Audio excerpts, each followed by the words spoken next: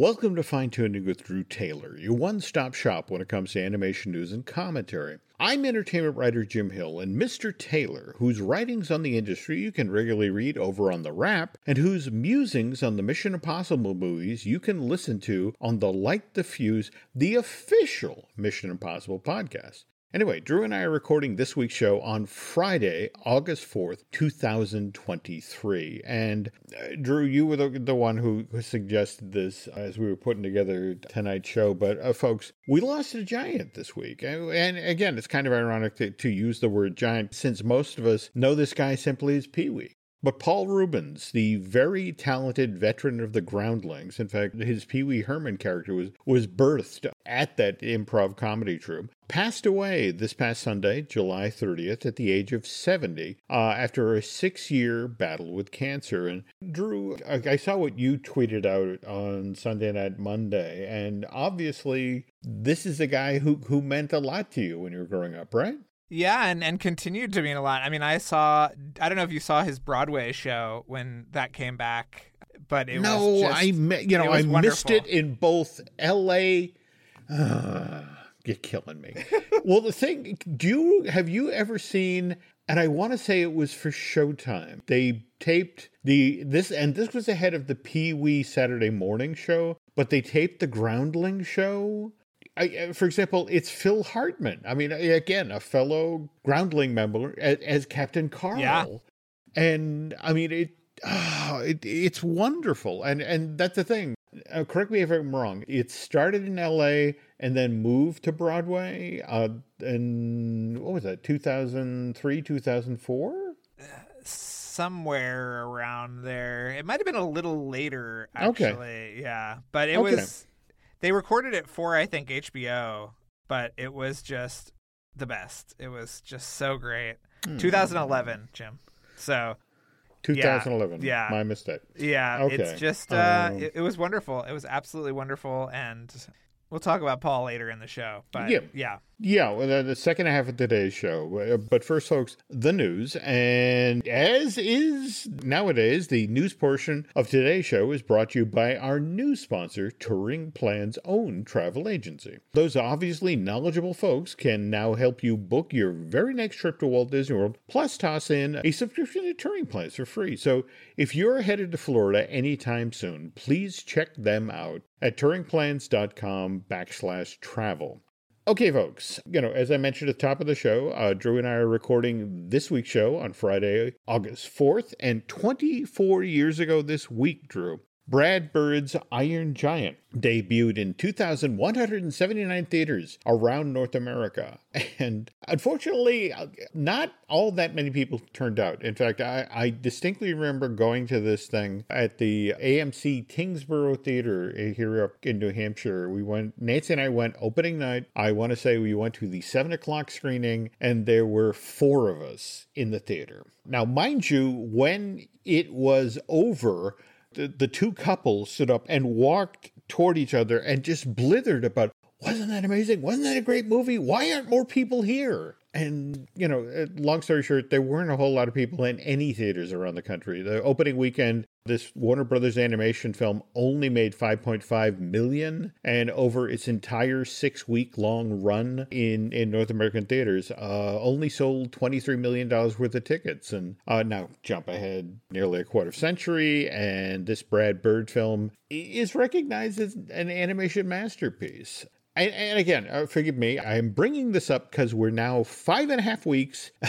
It's been 5.5 weeks since Ruby Gillman, Teenage Kraken, was first released to theaters. And to date, this Kirk D'Amico film has only made $15 million domestic, $24 million overseas, worldwide gross of a total of $40 million. And what I found fascinating, Drew, was drilling down into this earlier today. When Iron Giant was produced in the late 90s, it had a budget of $70 million. And what's interesting is that Ruby Kraken, we jump ahead again, almost a quarter century, Ruby Gillman also only had a budget of $70 million. But but it has a really great look, and it's funny and loose, but at the same time, it's also a very, very different media landscape right now. I mean, for example, just 3 weeks after Gilman debuted in theaters, this Kirk D'Amico movie was available digital HD and on Amazon Video and over on iTunes. And while it is not officially confirmed, the Blu-ray of Teenage Kraken is supposed to hit store shelves later this month on August 15th. And I bring this up tonight, folks, because as Drew has mentioned on earlier shows, it's Guillermo del Toro who said that, what is it, buying physical media these days is a moral imperative. Is that right, Drew? That's it, but you found the actual quote. So you're okay, you want to share? Share that with us? You share it with us. You first. You found it.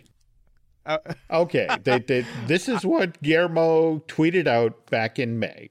Physical copies in the age of streaming are a moral Fahrenheit 451 level duty, which I love how wonky he got there. But anyway, look, folks, if you could do Guillermo and Kirk a favor, head over to Amazon or your favorite online retailer and buy an advanced copy of Ruby Gilman Teenage Kraken. Mind you, I'm not saying it's going to be the next Iron Giant, but tell you what, in 24 years, we'll circle back here. I'll be 88 then, and we'll see. Okay.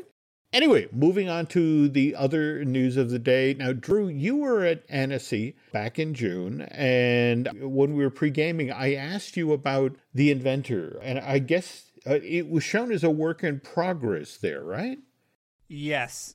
It was shown there. I was so scrambled just trying to get through my days. I did not even know that. But you know who told me to watch it?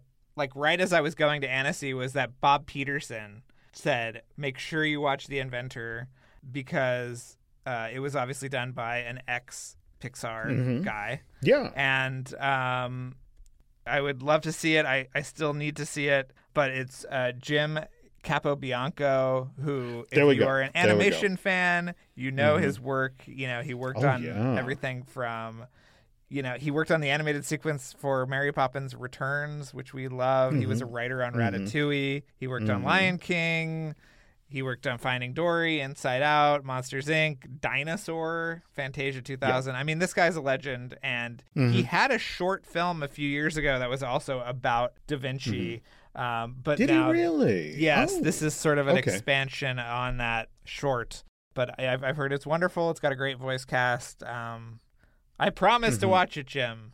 Now I sound like you when I... Okay. Yeah. Hey, there we go. I was about to say, hey, you're working my side of the street here. All right, you talk about films you haven't seen yet. But yeah, as Drew just mentioned, this is a new stop-motion puppet and 2D hand-drawn animated feature that follows Leonardo da Vinci after he leaves Italy for France. And it's basically the waning days of Da Vinci's life. And so he's now in the French court. And what's fascinating to me is sort of him ruefully looking back over his life and trying to figure out, more to the point, what's the actual meaning of life. And I have to admit, my other reason for, talking about this today, because again, it's going to be released here in the States. In fact, Blue Fox Entertainment, after it was shown at Annecy back in June, acquired the stateside distribution rights. It's going to be released to theaters August 25th of this year. But I was kind of intrigued to see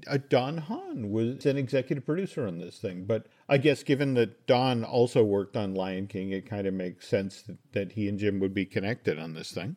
So anyway, put that on your calendar, folks. Now, mind you may need to go to the Inventor website to find a theater near you. Doesn't seem to be a huge distribution thing that's going on. But again, the Inventor, August 25th. And since we are now talking about new stop-motion puppet movies, I guess we should also talk about old stop-motion puppet movies. And Drew, have you ever seen the Puppetoon movie? I mean, this was initially released to theaters in 87, and again, because I'm old, I did actually see it in a really for real theater, but it was released on Blu-ray, I want to say back in 2013. Did you catch it then? Or? No, I never have seen this.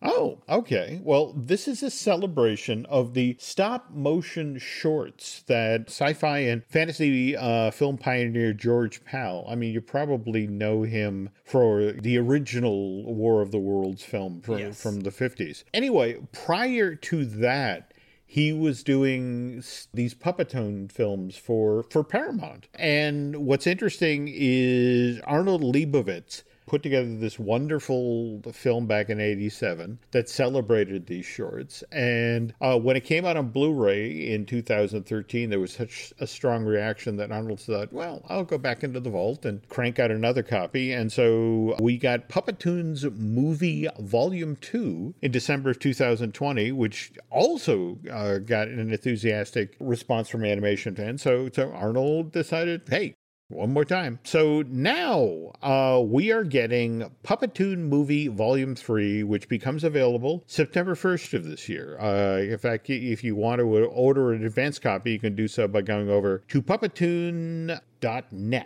Now, that said, I feel like we I don't know if the proper phrase here is trigger warning, but I feel like we should put a tiny little warning out there. I mean, you got to remember that George Pal made his Puppetoons back in the 30s and the 40s. And this was back during a time when people had interesting ideas about what was entertaining. You could really lean into some racial stereotypes back then in mainstream media. Don't get me wrong. In this collection, there are things like 1946's Together in the Weather, which features two characters called Punchy and Judy, which, Drew, I think you'll be fascinated by this. This is Freddie Moore stepping away from Disney, where he was famous for designing appealing characters, like, hugely appealing characters like Jiminy Cricket and the Seven Dwarfs and the like. So he was working with Pal on this show. But on the other hand, in this same collection, you're going to find potentially offensive films like 1945's Hot Lip Jasper and 1946's Jasper's Derby, which, again, just really lean into the racial stereotypes of this era. So seriously, folks, know that going in. And I think you kind of have to approach this as an animation fan and try to appreciate the genuine artistry of George Pal and what he does in stop motion, while also trying to overlook some incredibly out-of-date, really aging poorly depictions of African Americans. All right. Totally changing the subject here. Drew, as we were pre-gaming the show, you came up with some animation-related news items you wanted to talk up, and the first on the pile here is Snoopy Presents One-of-a-Kind Marcy. We got a trailer for that this week, right? Yeah, did you watch the trailer? Or did you just see I mentioned the trailer? What was interesting is before you sent me the link, I had seen, I mean, again, I'm a longtime Peanuts fan. So this is a school election? What is the gimmick of the storyline here? Yeah, I don't really know what the storyline was. I just think that the animation for these new Peanuts things are pretty they're amazing. I mean, it's just... Yeah. It feels very much like the Bill Melendez stuff, the actual animation, but I think the step up in quality when it comes to the backgrounds and that sort of thing, it really has brought these things that we love from the 60s and the 70s into the 2020s. I mean, it looks great. Yeah, I have no idea if anyone's watching any of these, but, Apple keeps putting them out, so I don't know. Yeah. All right. And speaking of things that will be coming out soon, we have our Spider-Man Across the Spider-Verse. We were just talking about the Blu-ray of Ruby Gill and Teenage Kraken, but this is the Sony Pictures animation, the huge hit. Yes. When is it coming out? So the digital version will be out on Tuesday, the day that this episode comes out, and then the Blu-ray, 4K, etc. will be out September 5th. So will you be able to wait for the Blu-ray, or will you just have to buy the digital version because you are so enamored with it? But well, again, I'm sorry. I'm firmly siding with Guillermo. A moral imperative, got to buy the physical media, which Nancy, again, keeps pointing out. I buy them and don't watch them, but I have them. You have them if you need them. And it looks like this one will have a lot of really great special features. So you know. Okay. It's a great film. It's Cool, a great cool. film. Yeah. All right. Moving on now, you had also brought up the topic of Disenchanted? Yes, I think you're the only one that watched all of Disenchanted, but it's finally coming to an end, Jim. I mean... dang. You know, I mean... Am I wrong?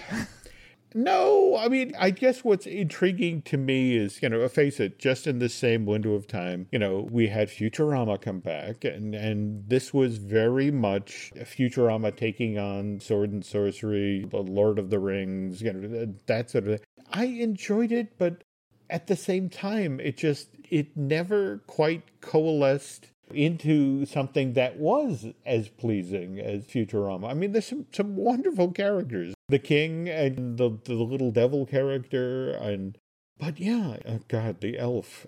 Yes. So this is it, officially. It heads into the sunset now, right? Yes, the last episodes, which they're calling Part 5. I don't know if that's Season 5 or I don't know what, but that'll be out on September 1st on Netflix, so... Okay. Yeah. Right. Well, okay. I will make the time. Every so often, they'd have a wonderful episode.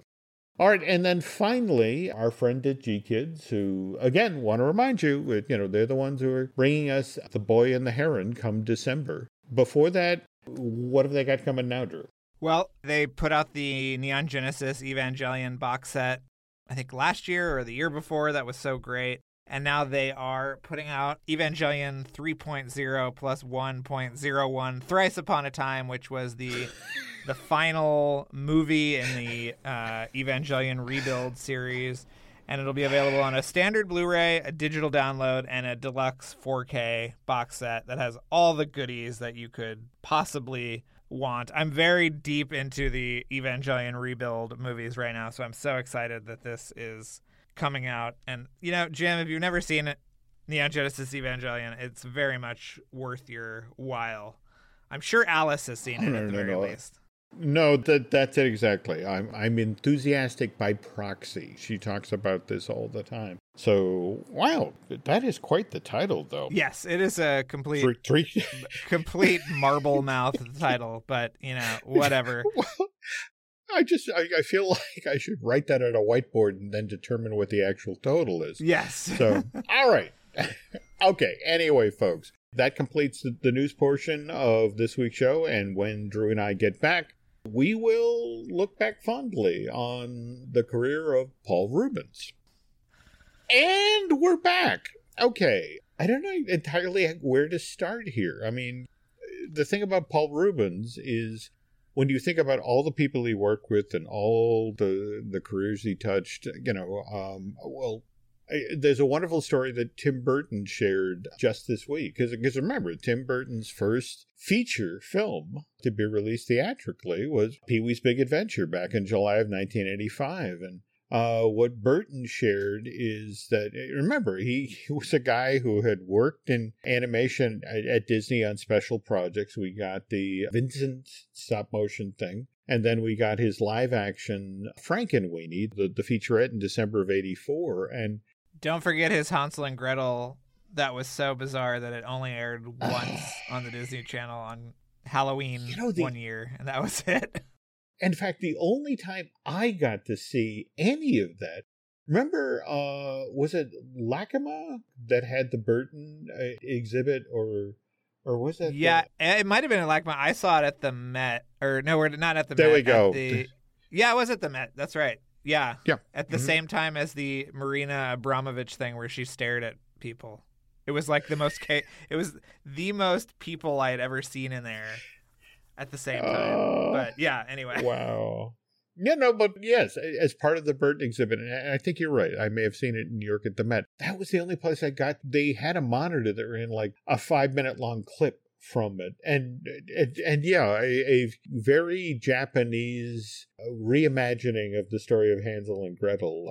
The Witch alone was worth the price of admission. But anyway, Tim told the story on social media this week about how he got the gig to direct Pee-wee's Big Adventure.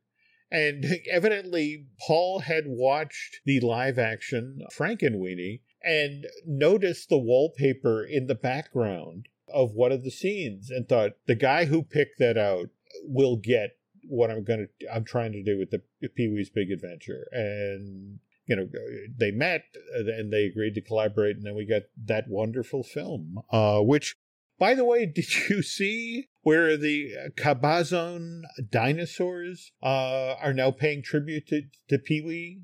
Yes, I thought that was very cute. I'm usually pretty annoyed when they paint those dinosaurs, but I thought it was a great, loving tribute to Paul. Yeah. Well, all right. If you remember the scene in Pee-wee's Big Adventure where Pee-wee stops at that famous roadside attraction where you have the giant concrete apatosaur and you have the giant concrete T-Rex. What they've done there is they've actually painted the T-Rex this week so it looks like it's wearing Pee-wee's trademark gray suit. And again, just a fun idea. But anyway, Drew, you wanted to point out today, I mean, people, of course, we mentioned at the top of the show, the amazing Broadway version of the Pee-wee show, and I talked about the Showtime special, and of course, his live action theatrical film. But you wanted to talk about kind of a lesser celebrated aspect of Paul Reubens' career, and that's a lot of his voice work for animation, right?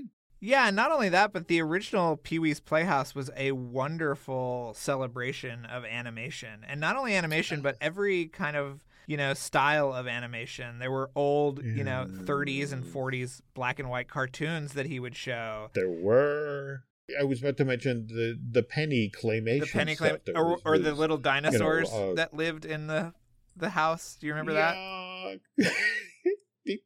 It was pretty amazing. It was such a lovely celebration of animation and puppetry and all of these kind of things that he loved. But he did do some really amazing voice work. Obviously, Disney fans know him as Captain Rex and DJ Rex on Star Tours. But he got that gig. According to our friend Mark Eads, after Mark saw him as the voice of the spaceship in Flight of the Navigator, which is another great performance. That's right. Yeah. That's right. Though I think it's also worth noting here that wasn't the original voice, didn't they bring in Billy Barty? And everybody agreed that listening to I guess Billy was pretending to be a salty old sea captain or something like that. And everybody was like, no, this isn't going to work. Let's get somebody else. But, and what I love about that is he got both of those gigs before Pee-wee really broke through. Yeah. The very first thing that Michael J. Fox appeared in. Oh, Midnight Madness? Yeah, he is in Midnight Madness, which was a Disney movie. Yeah.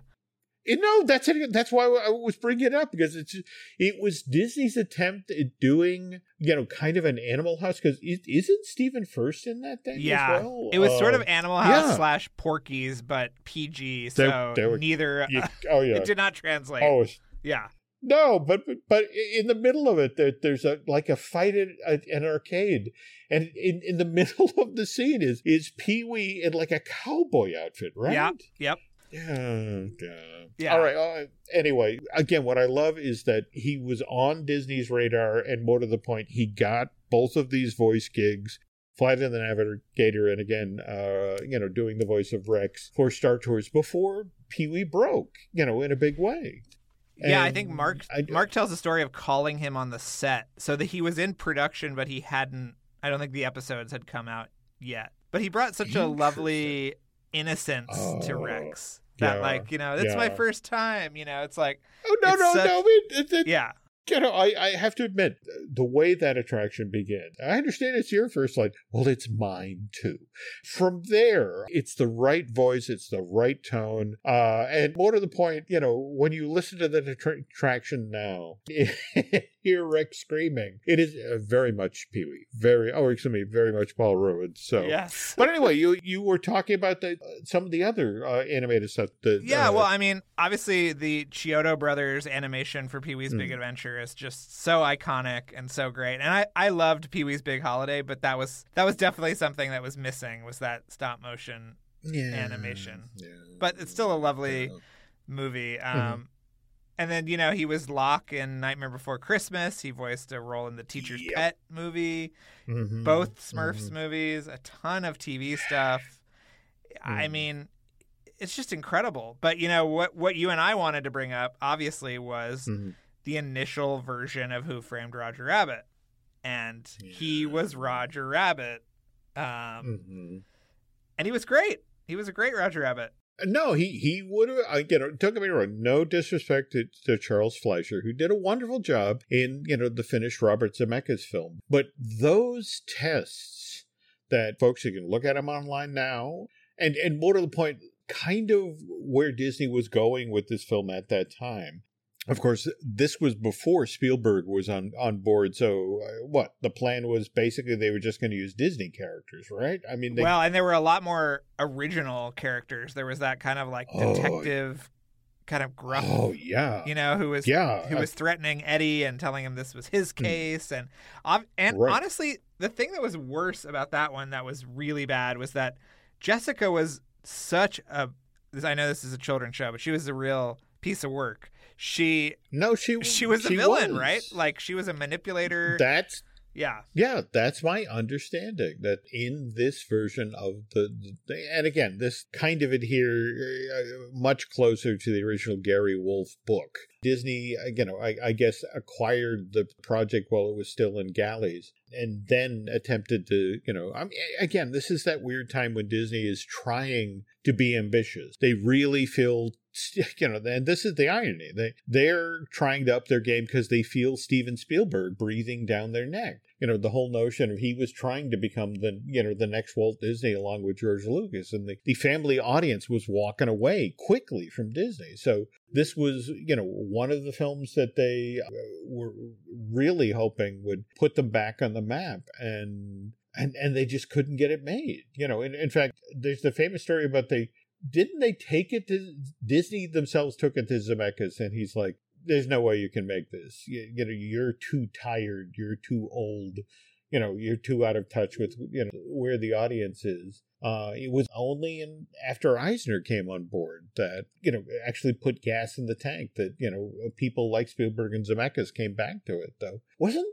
Just a quick side note here. Isn't there the story about how Zemeckis had so little confidence in Disney that didn't he want Don Bluth to do the animation originally? Yeah. The Disney didn't do very much of the animation. I mean, there were Disney animators who worked on it, right? Like Andreas was in London, and a couple of other great animators. But the version that Paul was going to be in was completely Disney animated, and I don't know if they would have even been able to pull it off. I mean, no. You can see the Roger Rabbit. What is the short, Jim? The Olympics or something that you can see the it's Sports Goofy. Yes. No, you're right. There is one shot of the crowd, and again, that the Disney had worked for so long on a Roger Rabbit at that point that, it just sort of, we got to do something with the character. So seriously, folks, if you go chase down Sports Goofy, which 86, 87, I want to say. And there's one shot there's a rabbit with a bright red nose who's wearing blue pants and suspenders, sort of reacting in a crowd shot. And that's the Disney version of Roger Rabbit. So anyway, we were talking about Paul Reubens, and again, it would have been a brilliant choice, but it didn't happen. But as you mentioned, he's wonderful as Locke in Tim Burton's Nightmare Before Christmas. But do you want to talk about your own personal favorite voice that Paul did for television animation? Yeah, well, I mean, I think that the Batman the Brave and the Bold show was absolutely genius. It totally it's in the same kind of wheelhouse as Teen Titans Go. Don't you love it, Jim? It's so fun. It has such a great look, and it has such really funny writing, but again, it makes these brilliant choices for voice casting, and in fact, I'm embarrassed. I'm blanking the name. John DiMaggio, who does Bender on Futurama, didn't he do Aquaman in Brave and the Bold? He's fabulous as Aquaman. Oh no, he's great. But this is the thing; it really made some fun choices, and this is among the really fun choices.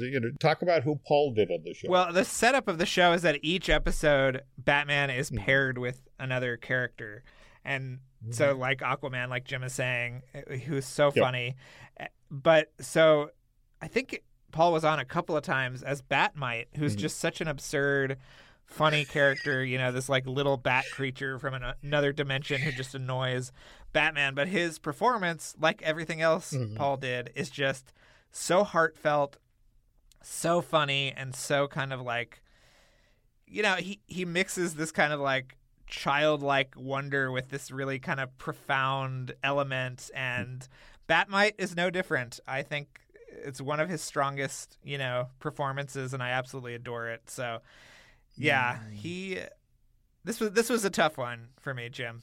Nah, no. I get that. Though I will say this much: given the body of work that Paul left behind, I mean, he will be entertaining people for eons yet to come. In fact, as soon as we finish up here, I'm going to go chase me down some Batman, the Brave and the Bold, and spend some time with Batmite. So, well, it's also very funny to watch those old episodes of Pee-wee's Playhouse and to see how much they got away with. I mean, the double entendres, the innuendo. I mean, people are freaking out over the stupidest stuff today. I mean, they would absolutely burn down CBS if this show was on today. I mean, you're not wrong. You're not right? wrong. Though that said, that what's interesting is that yes, they got a lot away with a lot on the Saturday morning show on CBS. But like I said, folks, if you get a chance, chase down the Showtime thing that they did of the original Pee-wee show, the one they did with the troop from the Groundlings, and that's when they really went over the line. And in fact, I think that's when they found where the line was. You can do that, you can't do that. But. Right. I don't know.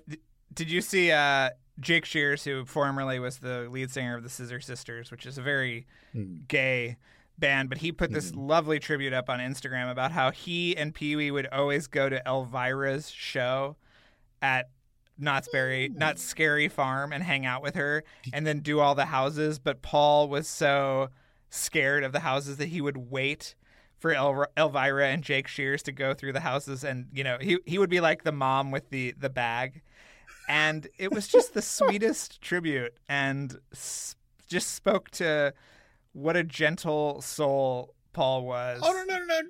Totally. And just the number, I mean, Lorraine Newman was talking about, they had been friends for ages, and how, it's like, oh, it's my birthday. It now means it's time to get 20 messages from Paul every year. You would get this tidal wave of recognition from Paul. And the interesting thing is all of these people shared that story this week. So there was so many people who valued that Paul Reubens was part of their life and really going to miss him now. So again, folks, on behalf of Mr. Taylor, to Paul Reubens' extended group of friends and family, we offer our sincerest condolences at this sad time.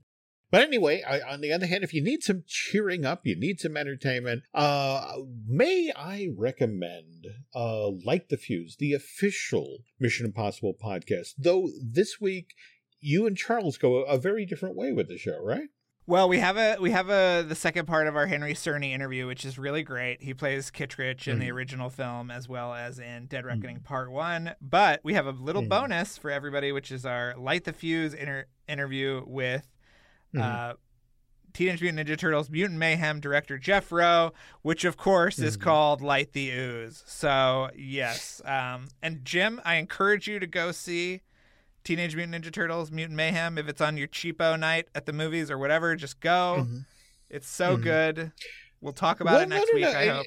Yeah. And in fact, it seems to be off to a great start. Opened in theaters this past Wednesday. Already, as of Thursday, has already sold $15 million worth of tickets. So that's a great start for an opening weekend. So Anyway, well, if you're not listening to, when you're done listening to Light the Fuse, the official Mission Impossible podcast, we have a couple of shows here you might want to check out. We got Disney Dish that I do with Len Testa. We had an interesting guest host this week, one Mr. Josh Gad. Let's see, what else? We also have Marvelous Disney, which I do with Aaron Adams, who, by the way, has his own outside podcast that's really well worth checking out. That's 32nd Street, that explores the world of advertising. Brian Gahn and I will be putting together a brand new Looking at Lucasfilm sometime in the next couple of days. Should be out next week. And I think, let's see, beyond that, tell you what, folks, if you could do Drew and I a favor, if you could head over to Apple Podcasts and rate and review, well, not just the podcast you're listening to right now, Fine Tuning, but also like the Fuse, the official Mission Impossible podcast. Also, if you really like what you heard here tonight, if you want to head over to Bandcamp and subscribe, that would be cool. Beyond that, I'm almost afraid to ask Drew, because again, I feel like I'm the only one left in the burning building. But where are you on social media these days? Because I still see you tweeting. In fact, I'm always. Well, are we tweeting, Jim, or are we Xing? What are we doing these days? I don't even know. I'm sorry. Just because Elon Musk decided to rebrand doesn't mean I have to. That's true. Just that's true. So. Yeah, I'm on Twitter or X or whatever. I'm on Instagram. I'm on Blue Sky, and I am on Threads as Drew Tailored, like a tailored shirt. Same handle on every platform. So come find me. Maybe I'm doing something. Maybe I'm not. Who knows? Okay. Thanks to Nancy. We are also on Threads. Likewise, still on Twitter and Instagram is Jim Hill Media. And also on Facebook is Jim Hill Media News. Beyond that, I don't know. I still haven't found a new home yet, but we'll see. We'll see. Anyway, that's going to do it for this week, folks. So thanks again for listening, and Mr. Taylor and I will be back again next week. Till then, take care.